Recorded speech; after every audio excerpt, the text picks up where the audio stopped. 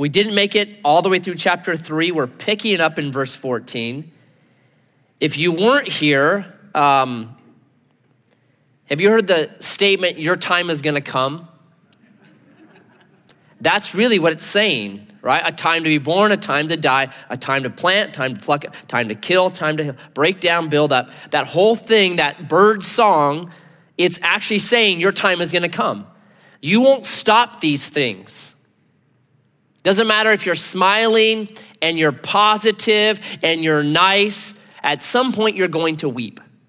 You can be the nicest person in the world. It's coming, your time's gonna come. So Solomon has kind of played that out. This is what it's coming for you. And then he says this is the key, verse 14. I perceived that whatever God does endures forever. Nothing can be added to it, nor anything taken from it.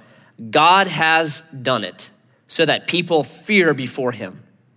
That which is already has been. Wow. That which is to be already has been. And God seeks what has been driven away. So this is man. We're going to bounce between these extremes through life. You're not going to stop it. It's coming. Your time's going to come. God, though, different than us, right? There's two universal truths. Number one, there is a God. Number two, you're not it, okay? God is different than us. And the way that Solomon puts it is this: what he builds lasts. What he does endures. You ever built something that didn't last? Right? I bought a 1965 Volkswagen bus back in 2001. It was a hippie shuttle, had on the front of it this mural of this crazy face, and then it had no war, and then it was mirrored, so on the other side it said, Rawan. I don't know what that meant. So just a full-on hippie shuttle. And I stripped it down to nothing. I spent hundreds and hundreds and hundreds of hours on that thing. Got it all painted, I'm driving it. It was actually the Monday after Easter. Just a happy day, driving to work, going down Rogue River Highway, turning where you go to the 7th Street Bridge. And it's like 7:30 in the morning. And there's a guy in this Volvo station wagon. And he's in the left-hand lane, I'm in the right-hand lane, and he's doing like 15. So I'm like, I don't know what he's doing. So I just kept going. At the last minute, he decides he's gonna turn into that glass shop. Just rams into the side of me, ricochets me up onto the grass up there, destroys the side of my van, just wipes it out. I can't even get out of the van. And so I'm sitting there thinking, okay, Easter was yesterday, right? Be godly, be kind, be Christian. So they have these little slider windows, and if you've ever been in a Volkswagen. So he gets out of his car, I can't get out, I'm stuck. So he gets out and I slide the window open and he comes up to me and goes, going pretty fast, weren't you, fellow? I was like, this is a Volkswagen bus. Really? I was about to go, instead of Christian, go Grants Pass caveman on him. Show you slow, right? He destroyed it, bent the frame of that bus. It's never gonna be the same. I just sold it, right? All this work, all this energy doesn't last. And my story could be multiplied, 1,000,000 times? Wrecking yards are full of things that don't endure. God's different. What God does endures. So what Solomon says is this: relax. The word fear there could just as easily be translated awe. So God, what he does endures forever. God's plan is going to happen. So guess what? Be in awe of him. Relax. It's been rightly said that you and I are on the ship of salvation. And you can do all kinds of things on the ship of salvation. You can get up on the top deck and enjoy it. You can get sick. You can be in the bottom. You can stay in your room. You can be mad at it. You can do all kinds of things on a ship. But guess what you cannot do? You can't change its destination. The captain says, we're going into that port, and that's where we're going. So you and I can relax. Ephesians 1:11 says this: God works everything after the counsel of his will. What he does endures, relax. And then lastly, he says, here's what God's been doing. What he does endures, but the other side of this, and God seeks what has been driven away. What God does endures, but there's another side to God that God seeks what's been driven away. Now, what has God done that's been driven away? You, me, creation, right? That something broke. And I think you get this hint, maybe I'm pressing this text too far, but I don't think so, that God, his greatest work was not creation. You get 2 chapters on that. God's greatest work is redemption, seeking what's been driven away. And Jesus says to his disciples in Matthew chapter 19, verse 28, he says this, there's going to be the restoration of all things, palingenesia in the Greek, again Genesis, that what you saw in the beginning where there was a good place for mankind to dwell in perfection, that's coming again. That what has been driven away, I'm bringing it back. That God's greatest work is redemption, is it not? You see, with the fall, what happens? Adam and Eve eat the fruit. They really high treason against the creator of the cosmos. What does God do to them? Pound them, kill them, destroy them? No, comes and seeks them. What happened? Makes them a promise. Hey, hope. There's coming the seed of the woman and it will crush the serpent's head. There's hope. Clothes them, right? Seeks what's been lost. Cain kills Abel. What does God do to Cain? Crush him, kill him, destroy him? No. Cain, what have you done? Are you kidding me? Your brother's blood cries out from the ground to me. What have you done? And then Cain says, you know what? People are gonna find me and they're gonna kill me. So what does God do for Cain? Puts a mark on him to protect him. Protects a murderer, right?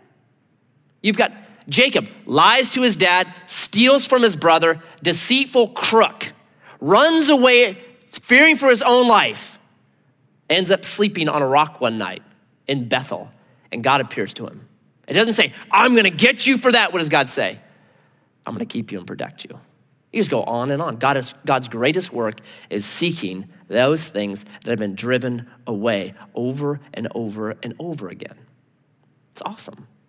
That's why Genesis ends with that brilliant verse that God is able to take what the enemy uses for evil and turn it for good.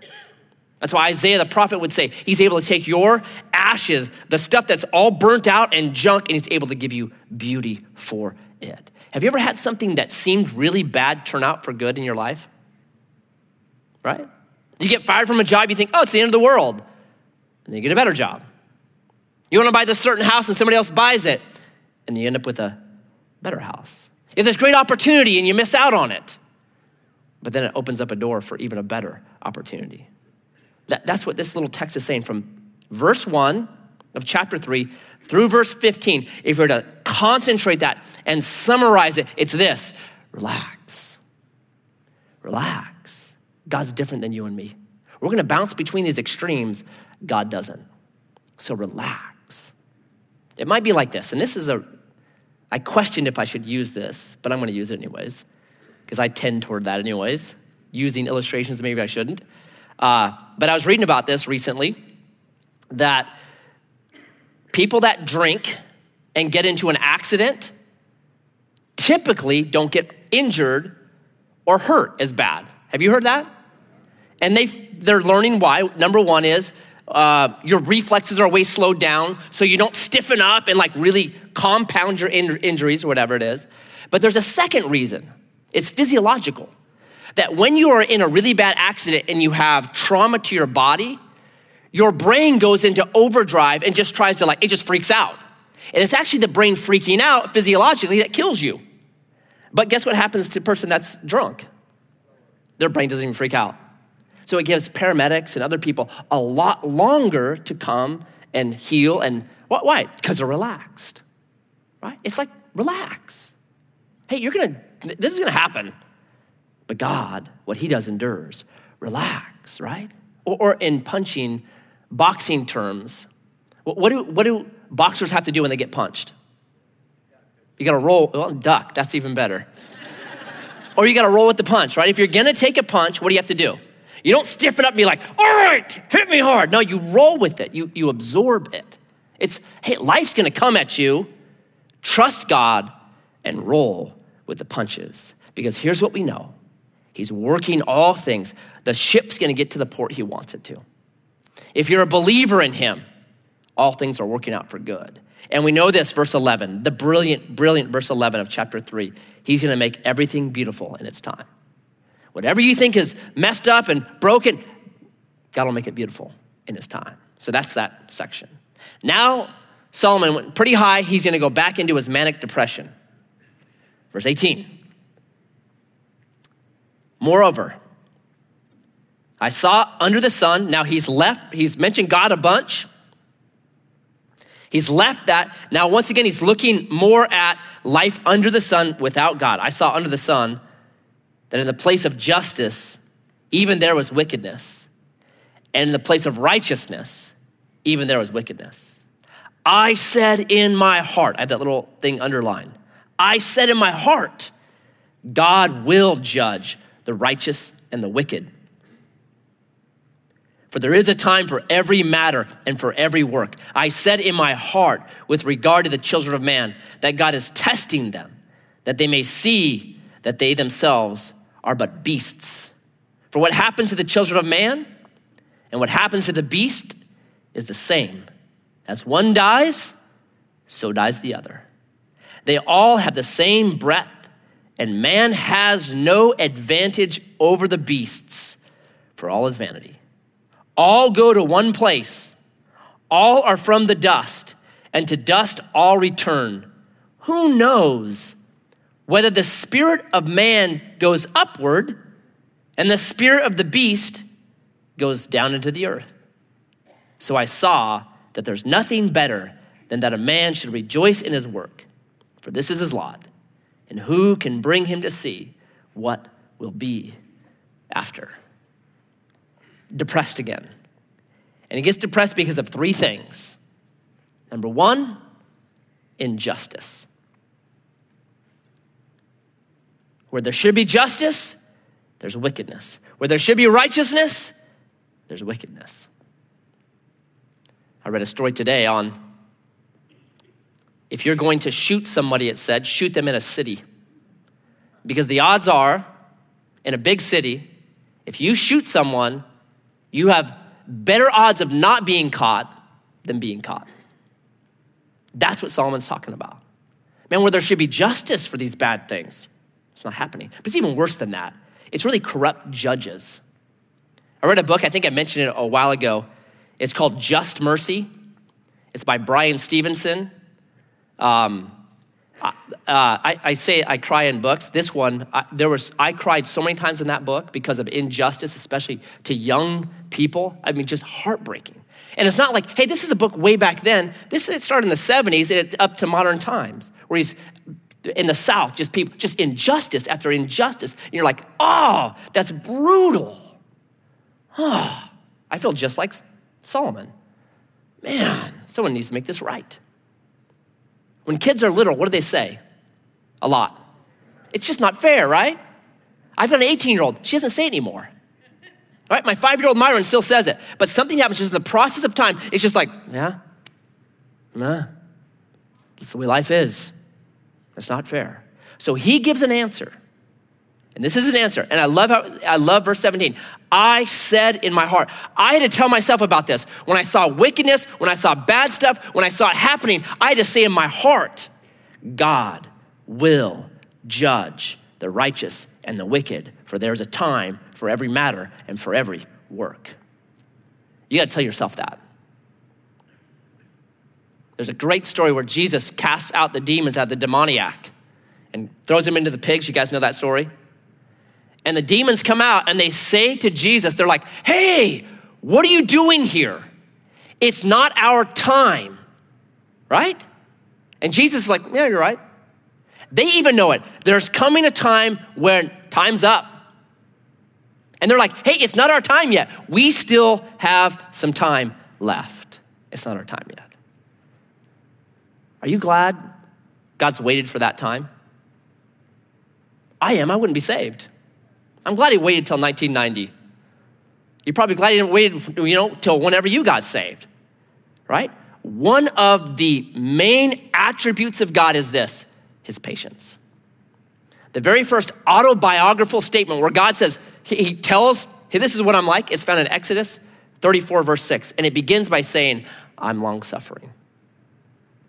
I'll suffer long. I'll give people as much time as they possibly can. But eventually, time will be up. But you and I now, here's what we got to do. We have to tell our souls, let God have his time. People get bitter because they don't let God have his time.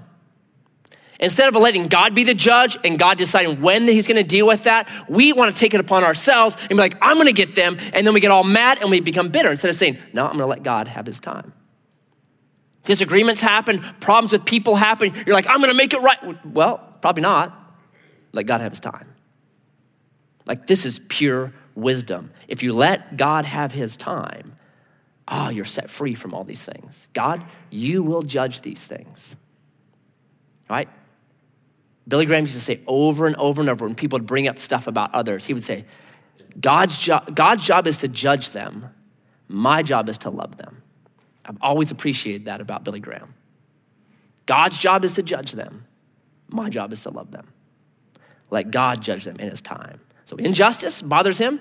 Number two, I just say the beastness of people, right? He has this kind of, we're just like beasts. We have this beastness to us, and it's weird. When you look at what kids joke about, what's their main topic? Potty talk, right? For some reason, potty talk is really funny to children. Now, why is that? C.S. Lewis has this great essay on it. You can Google it.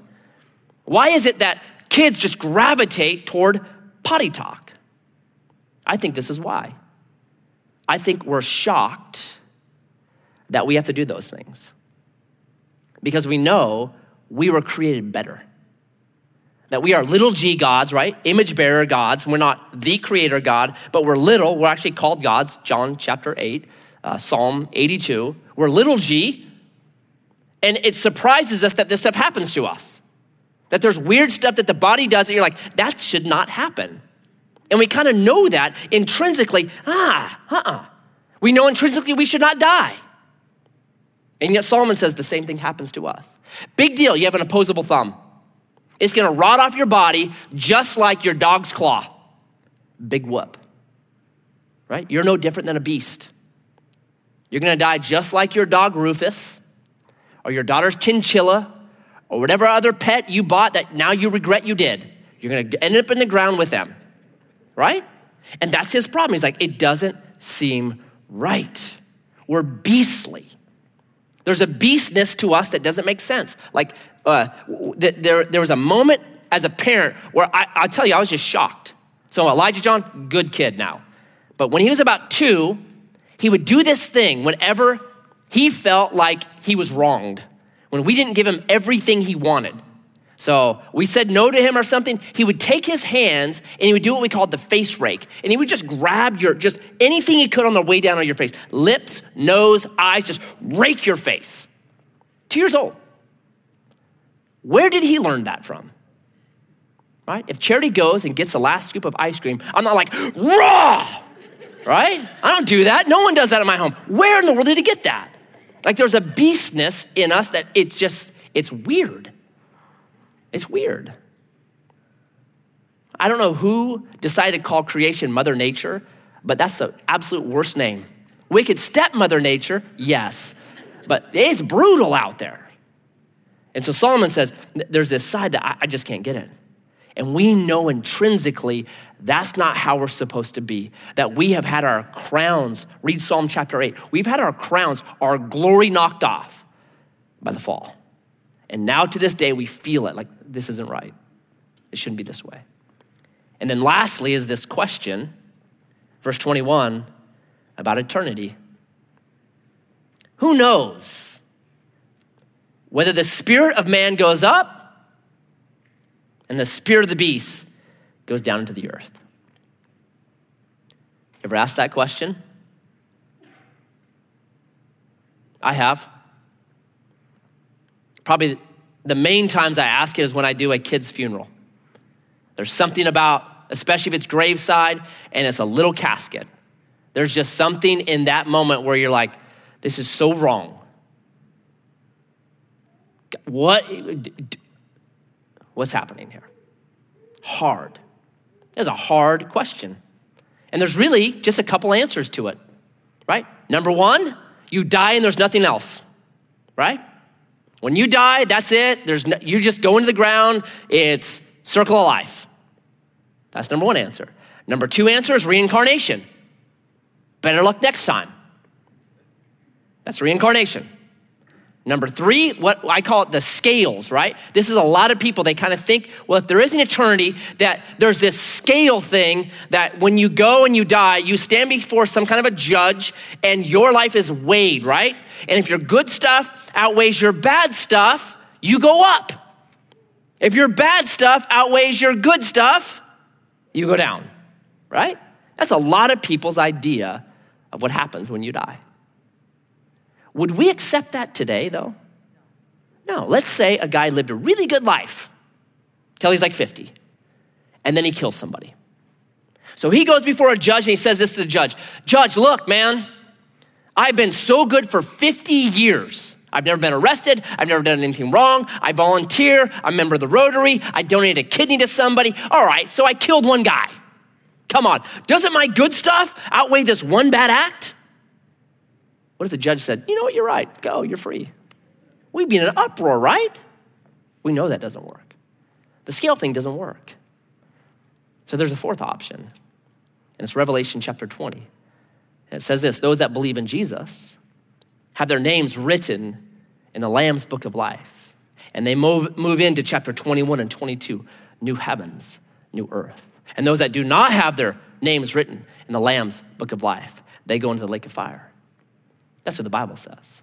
And the proof the Bible gives for that is really one thing, the resurrection of Jesus. If Jesus defeated death 3 days after the cross, that's your proof.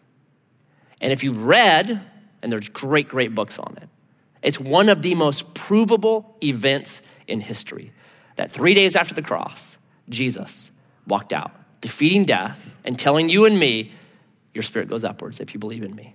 You will join with me. Let not your heart be troubled. Those are your four options. I think number 4 is best and the most truthful. Solomon, asking the question though, I don't know. And I'll tell you, you really talk to somebody on their deathbed, and I've had the distinct privilege of this, talking to people that questioning it all. All of them feel verse 11. God's put eternity into their heart. They feel something in that moment. Even if they haven't believed in Jesus, even if they don't, they're questioning and they're asking and they're wrestling with it because there is a resonance in our heart that we know this isn't the end. This is just closing page 1. And we start a brand new book as we walk through those doors. Solomon, though, kind of busted up. So that's chapter 3. Chapter 4, he goes manic again. Again, I saw all the oppression that's done under the sun. And behold, the tears of the oppressed, and they had no one to comfort them. On the side of their oppressors, there was power, and there was no one to comfort them. And I thought the dead who had already died more fortunate than the living who are still alive. But better than both is he who has not been and has not seen the evil deeds that are done under the sun. He sees oppression, and it bothers him. The cycle that so many centuries have been here where people give their life and give their body to a job, and then once their body gives out, they're done with them. Just cast them off. That's oppression. The worst I ever saw of this was I made 5 trips to India, And they have it's illegal to have a caste system, but it still exists. Because they have a group of people called untouchables. And one of the jobs that an untouchable does is that they're called sewer rats. So when the big pipes that carry sewage out to whatever, a river, get clogged up, they pull off a manhole. In their little skivvies and whatever, they just jump in there and they kick whatever it is all the way out to the river. Just a nasty job. So there was this great article on it in the National Geographic where they were saying that this is wrong to treat humans this way. You should not treat humans this way. If someone's gonna do that, you should pay them an exorbitant amount of money, like Mike Rowe, big time money. And then they interviewed these people that were the top caste, and they said, well, if we take away the caste system, who will come in and clean my toilet? That was her answer. If we take away the caste system, who's gonna clean my toilet? I was like, you? How about you? Here's a plunger, try it, right? That's what this is saying, that there are these systems that have been put in place where the bottom rung, the untouchables, they have no power. No one's on their side. And they just keep being stepped on century after century after century after century, right? And Solomon is like, man, I thought the dead who are already dead more fortunate than the living. Like he's suicidal depressed from this. And I want to bring this back one more time because the circumstances surrounding Solomon are not leading to his depression. You couldn't orchestrate better circumstances than Solomon had. Money, power, reputation, right? 1,000 women. Maybe that's what was causing the depression. I don't know. I mean, possible. Right? You name it, he's got it. That depression, yeah, it can have a chemical component. It can have these other components, but there is a spiritual component to it as well. So the psalmist David, Solomon's dad, in Psalm 42 says this, "O my soul, why are you disquieted within me? Hope thou in God." That when I talk to people that are depressed, I always look at all three areas that you are. Have you seen a physician? What kind of, has something changed in your life? And bro, there are spiritual powers.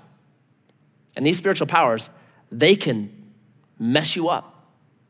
And you got to turn to Jesus in these situations. I always go for those three. Solomon, man, he's got the greatest circumstances in the world, and he's still depressed. So his dad says, here's what you got to do. You got to talk to your soul.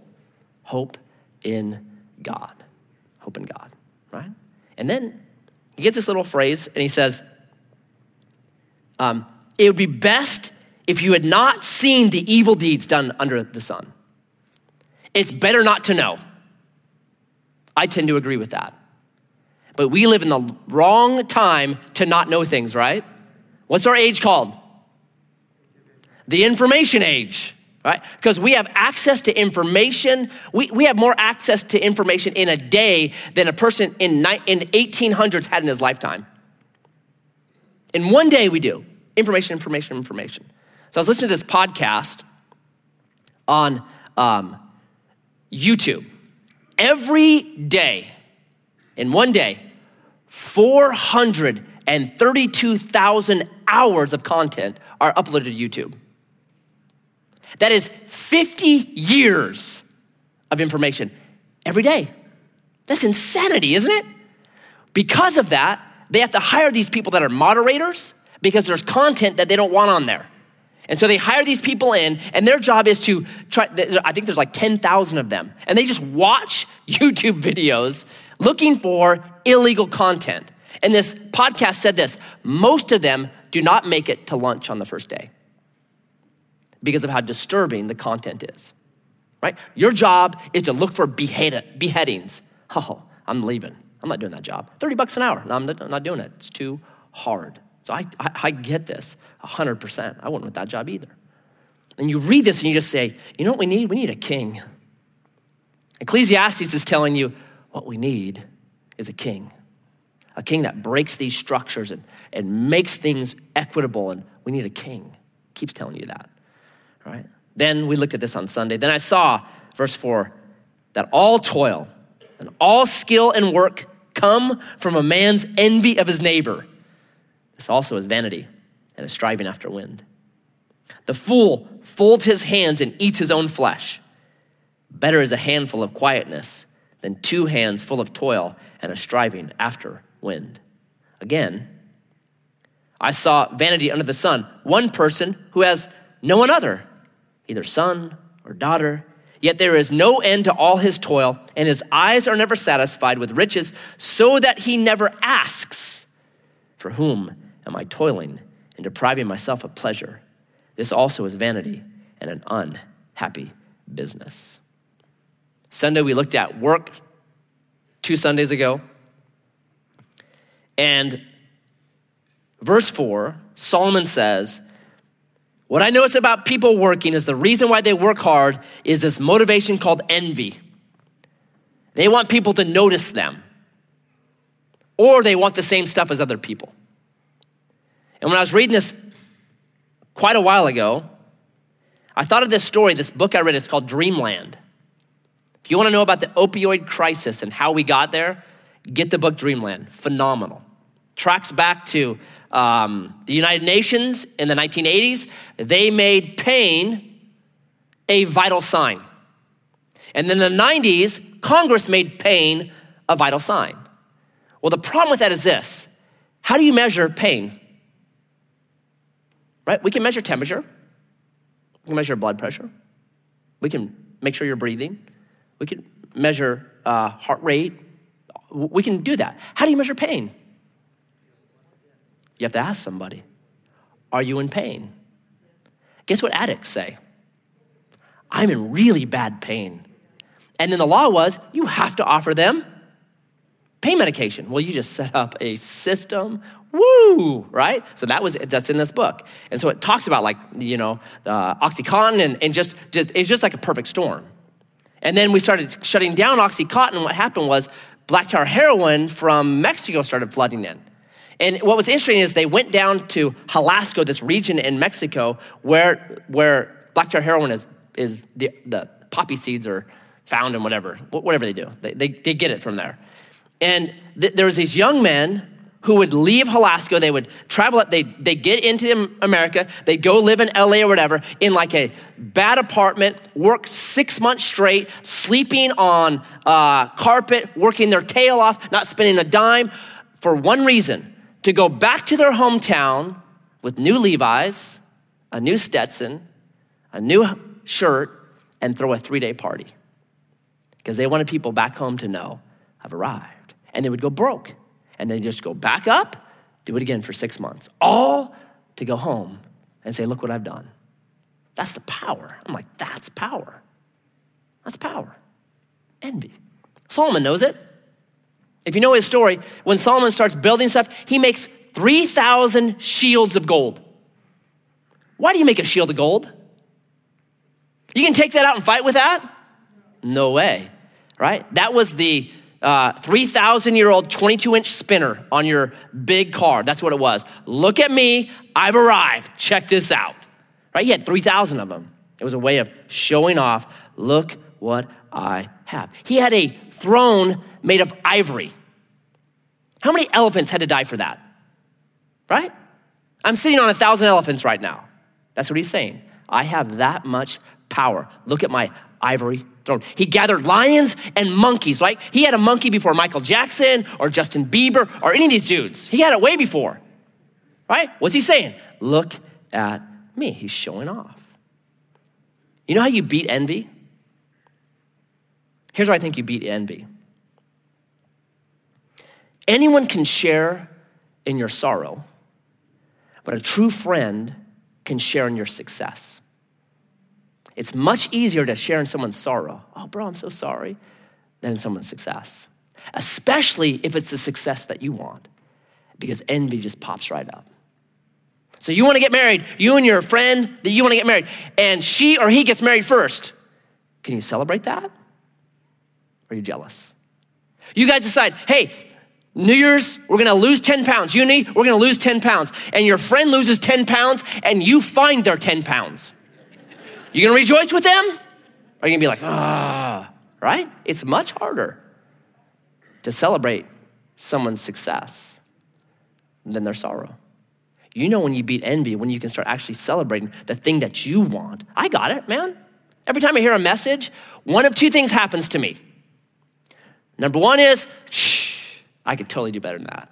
Or, I'm such a loser, I'll never be that good. I'd go back to preschool, right? It's the same thing, man. It's in all of us. Solomon's hitting it on the head, right? The shirt you wear to the gym, why do you wear that shirt? Man, it shows off my guns. My guns look big in this shirt, right? Do you go to the gym for health or for abs? Which is it? Like, it's an amazing push. Envy is. If you really dig down on envy, it's amazing. And I'm telling you, envy is the one thing you will never whip on your own. It's something you gotta say, Jesus changed my heart. I see this in me, and it's such a robber, it's so destructive. It's never good. Envy's never like, hey, no, envy is always taking what really matters from you. And it's one of those things you just say, Jesus, change my heart. Change me. I don't want to be that way. I want to be able to celebrate when other people succeed in the way that I want to. If you can do that, you know how much more celebrating you'll have? How much more laughter you'll have? How much more fun you'll have? Because you've got all these people succeeding and you're enjoying it with them. Man, so much good stuff. So he hits it and he says, here's what some people do. Because of envy, they just work their tail off. But then other people, verse 5, because of that same envy, they do nothing. They just get lazy. You know why you do that? Because it's your way of saying, I won't fail. No, you won't see me fail. I'll just never try. Right? Same motivation. I don't want anybody to know that I tried something and failed. Better to do nothing than to try something and fail. Because then I could always say, oh yeah, I could have done that. Oh, I could have been a contender. Oh, I could have been an Olympic snowboarder. I just didn't want to. You have that, right? And then Solomon says this, that dude consumes himself. M. Scott Peck, that famous psychologist, said this. When he counseled people, he said, every time I tracked back through their problem, it always went back to laziness. He said, every problem, I didn't care what it was, if I tracked back far enough and dug into that person hard enough, eventually I came to their problem was this, laziness. Stuck in verse 5. In marriage, whatever, you're lazy. You're lazy. And it consumes them. I remember this guy, Mark and I were kind of counseling, talking with him. He'd lost his job, and this was like 2008. And every time we'd see him, he'd come to church, and a week later he'd come to church, and remember, we're just like, he just keeps looking worse and worse. And I think it was probably me that said it this way. Mark's way too nice. I'm like, it's like watching roadkill, right? It's just slowly decomposing. You're like, dude, you're just decomposing. Man, you got to get doing something. Stop. You're consuming your own flesh. But the right way to do it is verse 6, better is a handful of quietness than 2 hands full of toil and a striving after the wind. It's not, hey, I'm overworking. It's not, hey, I'm quitting, just checking out. It's, you know what? I've done enough. I've done enough. It's when we studied this, I said Mary and Martha, Mary had served enough. And now she was doing something else. I think the way that you will know that you are in a good balanced spot is if you can take a Sabbath. Where you can just take a day and it's not about doing stuff or accomplishing something. That day is simply about being. I'm just being a human today. And I'm not trying to check off a list or make it all, what are you doing? Nothing. Good for you. You're not doing that every day. 6 days you're working, but one day you just turn it off. And that shows, you know what? I'm balanced now. Like the Sabbath was made for us. It's healthy. It's right. It's good. Right? So, verse 7, again, I saw vanity under the sun. One person was neither son nor brother, yet there is no end to his toils. His eyes never satisfied with riches. He never asks.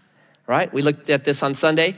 They have found a correlation between the amount of money a man makes up to a certain point.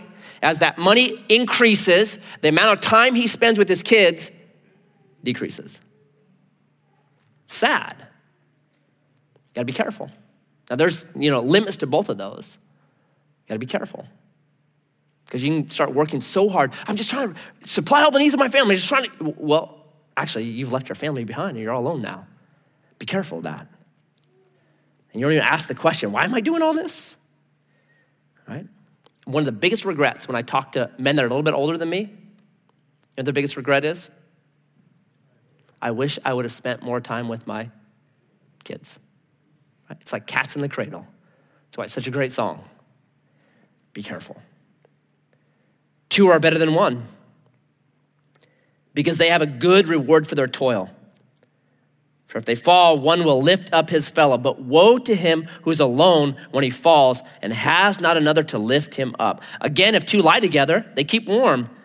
But how can one keep warm alone? And though a man might prevail against one who is alone, 2 will withstand him, and a 3-fold cord is not quickly broken. So now he's gone through, hey, work.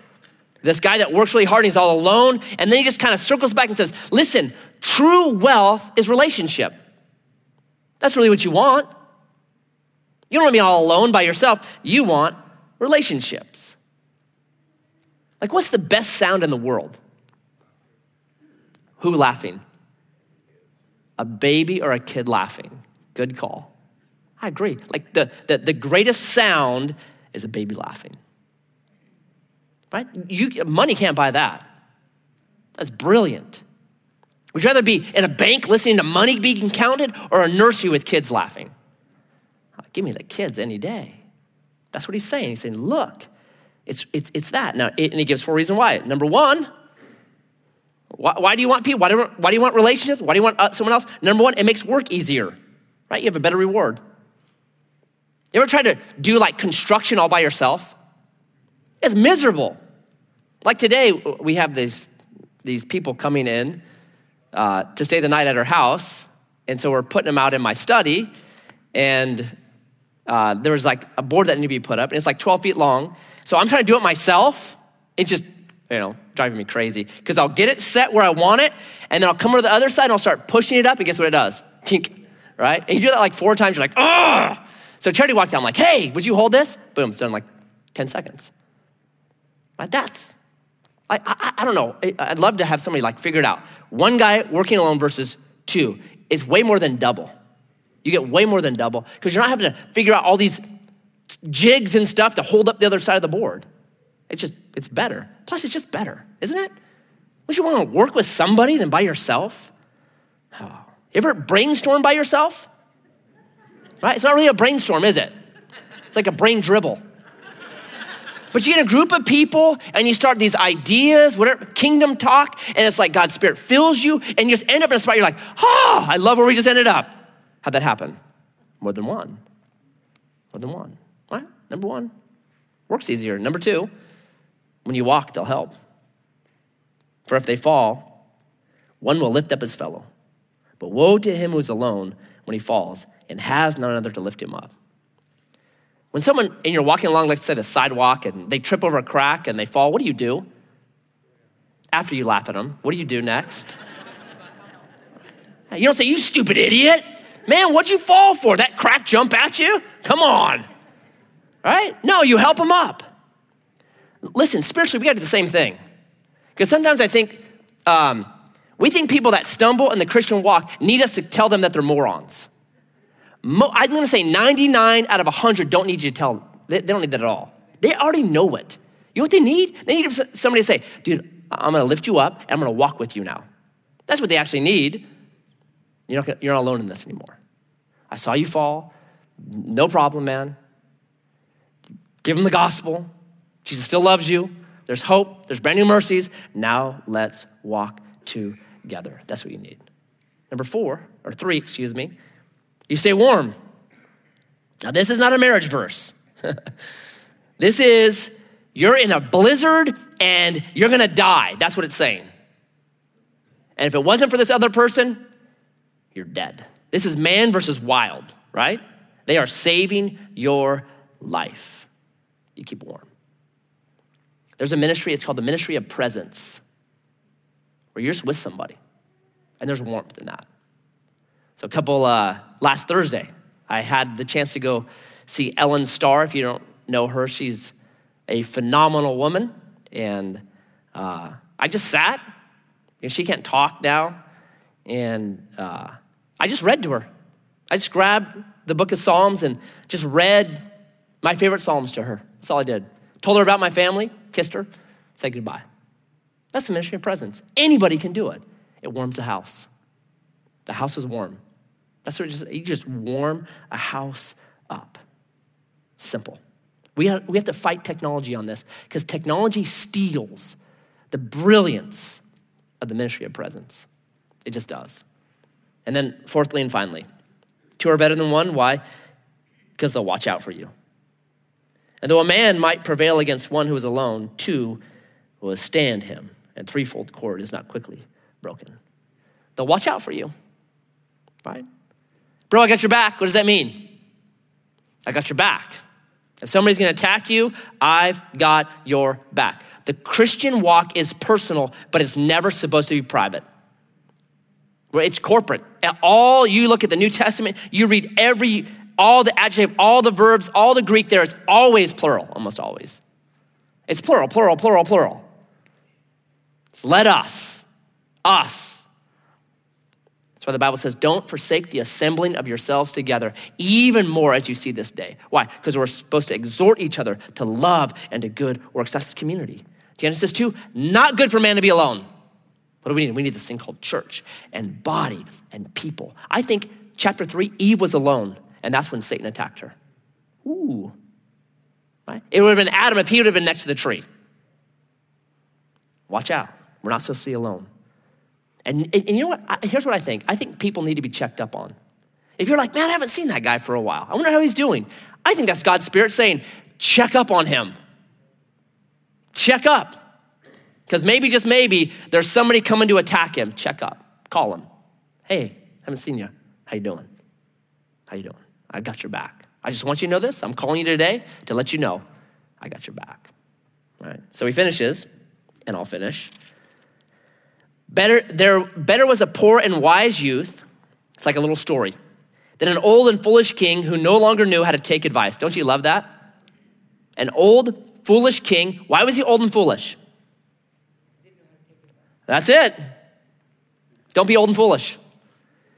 For he went from prison to the throne, though in his own kingdom he had been poor. I saw all the living who move about under the sun, along with that youth who was to stand in the king's place. There was no end to all the people of whom he led, yet those who come later will not rejoice in him. Surely this also is vanity and a striving after a wind. Okay, just because you're old doesn't mean you'll be wise. There's no guarantee. Age doesn't necessarily mean wisdom. There's plenty of old fools. Just because you've gone through hardship doesn't mean you're gonna get wisdom. Right? I know people that have gone through hard things and they're not wise, they're actually bitter. Right? Money and education doesn't mean you'll be wise. I know people that are rich, educated fools. You can read about them all the time in the newspaper. None of these things are guarantees, right? Fame isn't. Like, it seems like every singer ends up at some point in Vegas singing at a casino. That's like the future. Sadly.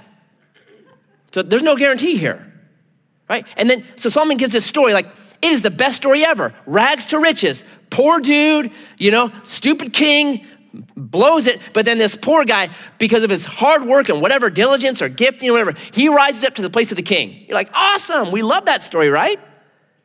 But then the end is, he's just forgotten. Time erases him. And that's how the chapter ends. Even if you have a rags to riches story, nobody cares. That's Solomon. I can't end that way. So here's how I'll end instead. Our hope in chapter 3 is this for a king. That there's injustice and there's oppression and that stuff, it's been happening for 3,000 years. It's not gonna end. Our hope is the return of the king. And that's where we place our hope. And I think we, like Billy Graham, need to do a lot of, you know what? Our job is to love them, and God's job is to judge them. He's the king. He knows motives. He knows a whole bunch more than we always are guessing at those things, and we think we know more than we do. And very often we're wrong. It's never wrong to love somebody. Never wrong to love somebody. But very often, you can make mistakes judging people, right? And then we should use our time. We should order our time. Solomon hits some really good stuff here. We should order our time into things that actually matter. What matters the most? Relationships. Remember Clinton when he ran for re-election? What was his statement when he won that? It's the economy, stupid, right? I say it with Christians, it's people, stupid. If we really think about what's going to last when the mountains around Grants Pass have been smoothed to sand, you know what's still gonna exist? The person sitting next to you. They're eternal. So if that actually lasts, what should I be putting my time into? People. And then chapter 5 just says this: guard your steps when you go to the house of God. To draw near to listen is better than to offer the sacrifice of fools, for they do not know what they are doing. Listen. You know how you value people in relationships? Listen. Right? I say this to husbands all the time that are having marriage problems. I say this: do one thing for me. Listen to your wife when you go home. Just listen to her, right? Because I've done enough premarital counseling and I've asked them always, hey, how'd you know he was the one? You know what every single fiance has said? He was the first guy that listened to me. I'm like, bro, it's that simple. Go home and listen, because what you're using is the most precious thing you have, which is your time. And you're saying to your wife, you mean that much to me, that I'll use my most precious commodity, time, to listen to you. And what you'll find is this: people are way more interesting, whatever app you have on your phone or whatever you're trying to, they're way more interesting than it. Much more. Listen. Let's spend a week listening to people, asking them their story, because ultimately, people matter. So Jesus, today, we thank you for Solomon, who can poke, who can mope, but also has these brilliant flashes of Proverbs like wisdom. And we know two are better than one. Relationships matter. People matter. May we order our time around the priorities of what really matters. Help us in that, Lord. I pray that every person in here has somebody that's walking with them. Somebody that's warming their home. Somebody that's saying, I got your back, because we all need it. I pray that we are a people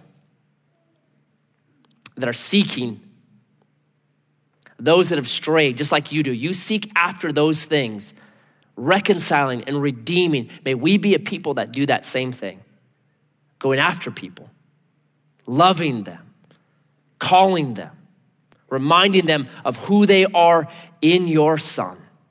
May we do that. Would you go with us this day, empowering us this week? And may we see your kingdom come and your will being done in Grants Pass, in Josephine County. And we pray this in your name. Amen. Amen. God bless you guys.